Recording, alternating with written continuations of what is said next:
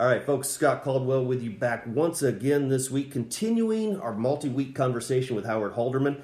And Howard, so glad you could be back with us again this week. Now, I say that, we're doing one long conversation, kind of cutting it apart, so it's almost deceiving when I say that, but I'm glad you could take the time to be able to have this long conversation with me, and I really appreciate that, and so many things that we can cover with this. Nothing better than talking about farmland and the agricultural space, that's for sure.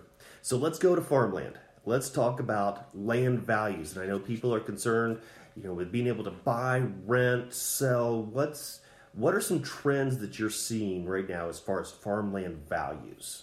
Well, as I think about the past year, and here we are at the beginning of 2024, if you think about the 23 year, one of the things that we saw in 2022, we hit the all-time high of farmland values here in the Eastern Corn Belt. So Indiana, Ohio, Michigan, Illinois. And I would argue across the entire Corn Belt. So you're at the all-time high coming out of 2022. We had much higher interest rates, pretty high input costs going into the 23 crop, combined with maybe some declining commodity prices as the 23 year went on. So all those things kind of made, I would argue that there was more volatility in the real estate market as 23 kind of came to fruition. And what I mean by that is a lot of our best land, the value stayed very steady at the all-time high. But it became easier for a buyer to look at that below-average farm due to soils, due to flood risk, due to field size and shape, how you define below average. It became easier to say, at 7-8% interest, I don't need that. And I'm not going to bid that much for it. Right. And so we saw the top cropland stay pretty steady, but the weaker, the below average farmland start to slip a little bit, maybe a 5 or 10% downward trend. And that was due to the higher interest rates and the higher input prices and lower commodity prices. However, one of the things I learned is that when you take away unknowns and they become knowns, people become more confident in decision making. Right. And so we went through August and September of 23, and honestly, that was probably the weakest part of the year. Low commodity prices, it had been really dry, we didn't know where yields were going to end up, and interest rates, there was a lot of unknowns about were they at the top, were they going to continue to go up higher. As we got into November and December, and right here as we close to the end of the year and start 24, some unknowns have become knowns.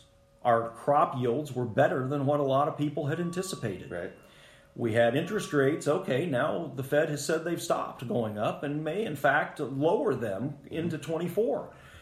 So a couple of unknowns became knowns, and we saw in our sales results in November and December more confident bidding and better sales results as we close the end of 2023. Where do we go in 24? That would be the natural question. I think that volatility continues. Input prices are lower. So as we think about the 24 crop, fertilizers come down, fuel prices have come down. So I think input costs will be a little less. Commodity prices are less too, though. Right. And we're looking at corn prices right now, something starting with a 4, soybean prices in that 12 something range. And I'm not predicting where those go the rest of the year because I'm not a commodity trader. Right. But those are at that break-even type of level to where, I think there's still going to be a pretty broad range. Premium farms are going to sell at premium prices, but those below average may still struggle as we look at 24. Now, one of the things that has not been a burden to the marketplace is supply. I look at the farm papers every week. I kind of monitor the volume of transactions out there, and supply has not been overburdensome. So as long as there's not a situation where you get hundreds of farms coming onto the marketplace, I think land values will hold very steady throughout the year as we think about 2024. My only hesitation would be on those below average farms, and they're going to be more challenged. Yeah. All right, we're going to take a quick break from a word from our sponsor. When we come back, we're going to talk a little bit about that term of the good, the average, the best farm, things like that, because I've got a question I want to see what your perspective is on this. Not a trick question, but we'll get it right after this break. Are you receiving the correct cash rent? Is there improvements that could be made to increase your return from your farmland investment? Take advantage of the current strong ag economy and let us help you evaluate your farming operation and maximize your investments. At Halderman Real Estate and Farm Management, we bring over 90 years of experience and knowledge to the table. We listen and can understand your farming goals. We offer advice, recommendations, solutions, and create a plan on how we can help you meet your needs and goals. Take advantage of the current strong ag economy. Contact Chris or Lauren Peacock or Craig Springmeyer and let us help you evaluate your farming operation and maximize your investment. Experience, knowledge, and professionalism. Contact Halderman today at halderman.com.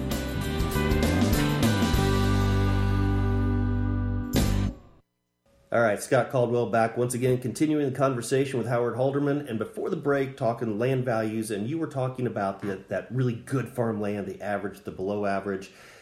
But really, one thing I think that people don't take into perspective, and maybe I'm seeing this wrong, but you can correct me if I'm wrong, is that we hear those values based on good farmland in Iowa or another county in Indiana, and then we come to our own land, and it's different of what that definition means. And so our perspective needs to have that big perspective, but also understand our local market. Is that right? That is right. To assume that some of that land in northwest Iowa that sells for $25,000 an acre somehow translates to Indiana, it would be an error. Right. We have had sales above $20,000 an acre in Indiana. They tend to be development influenced, Hamilton County specifically, Yeah. So somewhere around Indianapolis. But generally speaking, today the Purdue, I think, says the best land in the state sells for $13,750 on average. I would argue the best land in a lot of counties probably trades in the 15 plus or minus range today. So that's a pretty broad stroke when you say those numbers. It really is all about the local market. Everyone's heard all their lives the value of real estate is location, location, location. Right.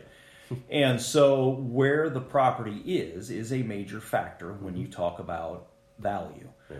Quality, soil types are one thing, but it's location. So you can take the same soil yield rating in Benton County, Indiana, north of Lafayette, and you could have the same soil yield rating in southeastern or southwestern Indiana in the middle of what is predominantly forest, and you're going to talk two different total numbers in terms of farmland values because you have a lack of competition in those more timber areas. So that's where location does factor into that, and it becomes absolutely critical that you talk to someone who's local in that marketplace about what the value of your farm is, because I do have, believe it or not, I do have some landowners that will come to Halderman and say, well, we sold our farm and we just took the Purdue average number and that's what we priced it at. I think Purdue does a tremendous job doing their land value survey. Right. It is a great indicator of trend and where the market moved this past year. I wouldn't always say that that's a default appraisal for your property. Right. So that leads me to a term I've heard before, and I'm going to tie it into this. How much of this land value, and also when we talk about markets and things with that, how much of this becomes a self-fulfilling prophecy where somebody says, this is really good, and everybody goes, oh, it's really good, or vice versa, and everybody follows what they say without necessarily doing their research, like taking the Purdue average, which, as you said, is good information, but not necessarily you doing your individual homework. You know, I think the local farmer, those local landowners are pretty intelligent, Scott. Yeah. When I've done sales all over Indiana, Ohio, Michigan in 35 years, we'll be at an auction and they know the reputation of that farm. Right. They know how it's been farmed. They know the soils that exist there. They know the drainage on the farm. And so they have in their mind whether that's a good farm, average, or below average farm. Right. That outside investor sometimes doesn't know. And certainly, you can look at aerial photos and you can get the soil types online. There's a lot of data you can collect about a property online. but you're never going to know how it was farmed. It's hard to know weed control unless you're there late summer. Right. You don't know drainage unless you're looking at it throughout a growing season. That's the kind of public information that's not really available. Right. So you think about Zillow for homes in the residential space. Yep. What they tell you about Zillow is in a community, a subdivision that was all built out at about the same time with the same kind of builder, though Zillow can be pretty darned accurate. Right. Where it struggles are those communities that are older communities with variations of vintages of houses. Houses from the early 1900s and houses from the 1970s and houses from the 2000s. And that's where Zillow struggles because it's same location but totally different quality. And I think that's more true with farmland. Same location, but you can have dramatically different reputations and quality. Yeah. And in fact, in some of our seminars, I point out 2 sales that we had in November of 2022, same day, and they brought 100% different in price. Right. If you looked at the soil productivity index, they were almost identical. 2 different counties, but 2 different reputations. One farm was known as the best farm in that county. The other farm was below average and had that reputation. And that factored into the price difference. Yep. All right. Well, we're going to end for today. We're going to come back next week and get one last bit of conversation. We're going to bounce off that Zillow idea there. That gave me something to think about with that. And we're going to talk about land values with that and a few other little things to wrap up. But we'll be back next week continuing our conversation with Howard Halderman. Have a great week.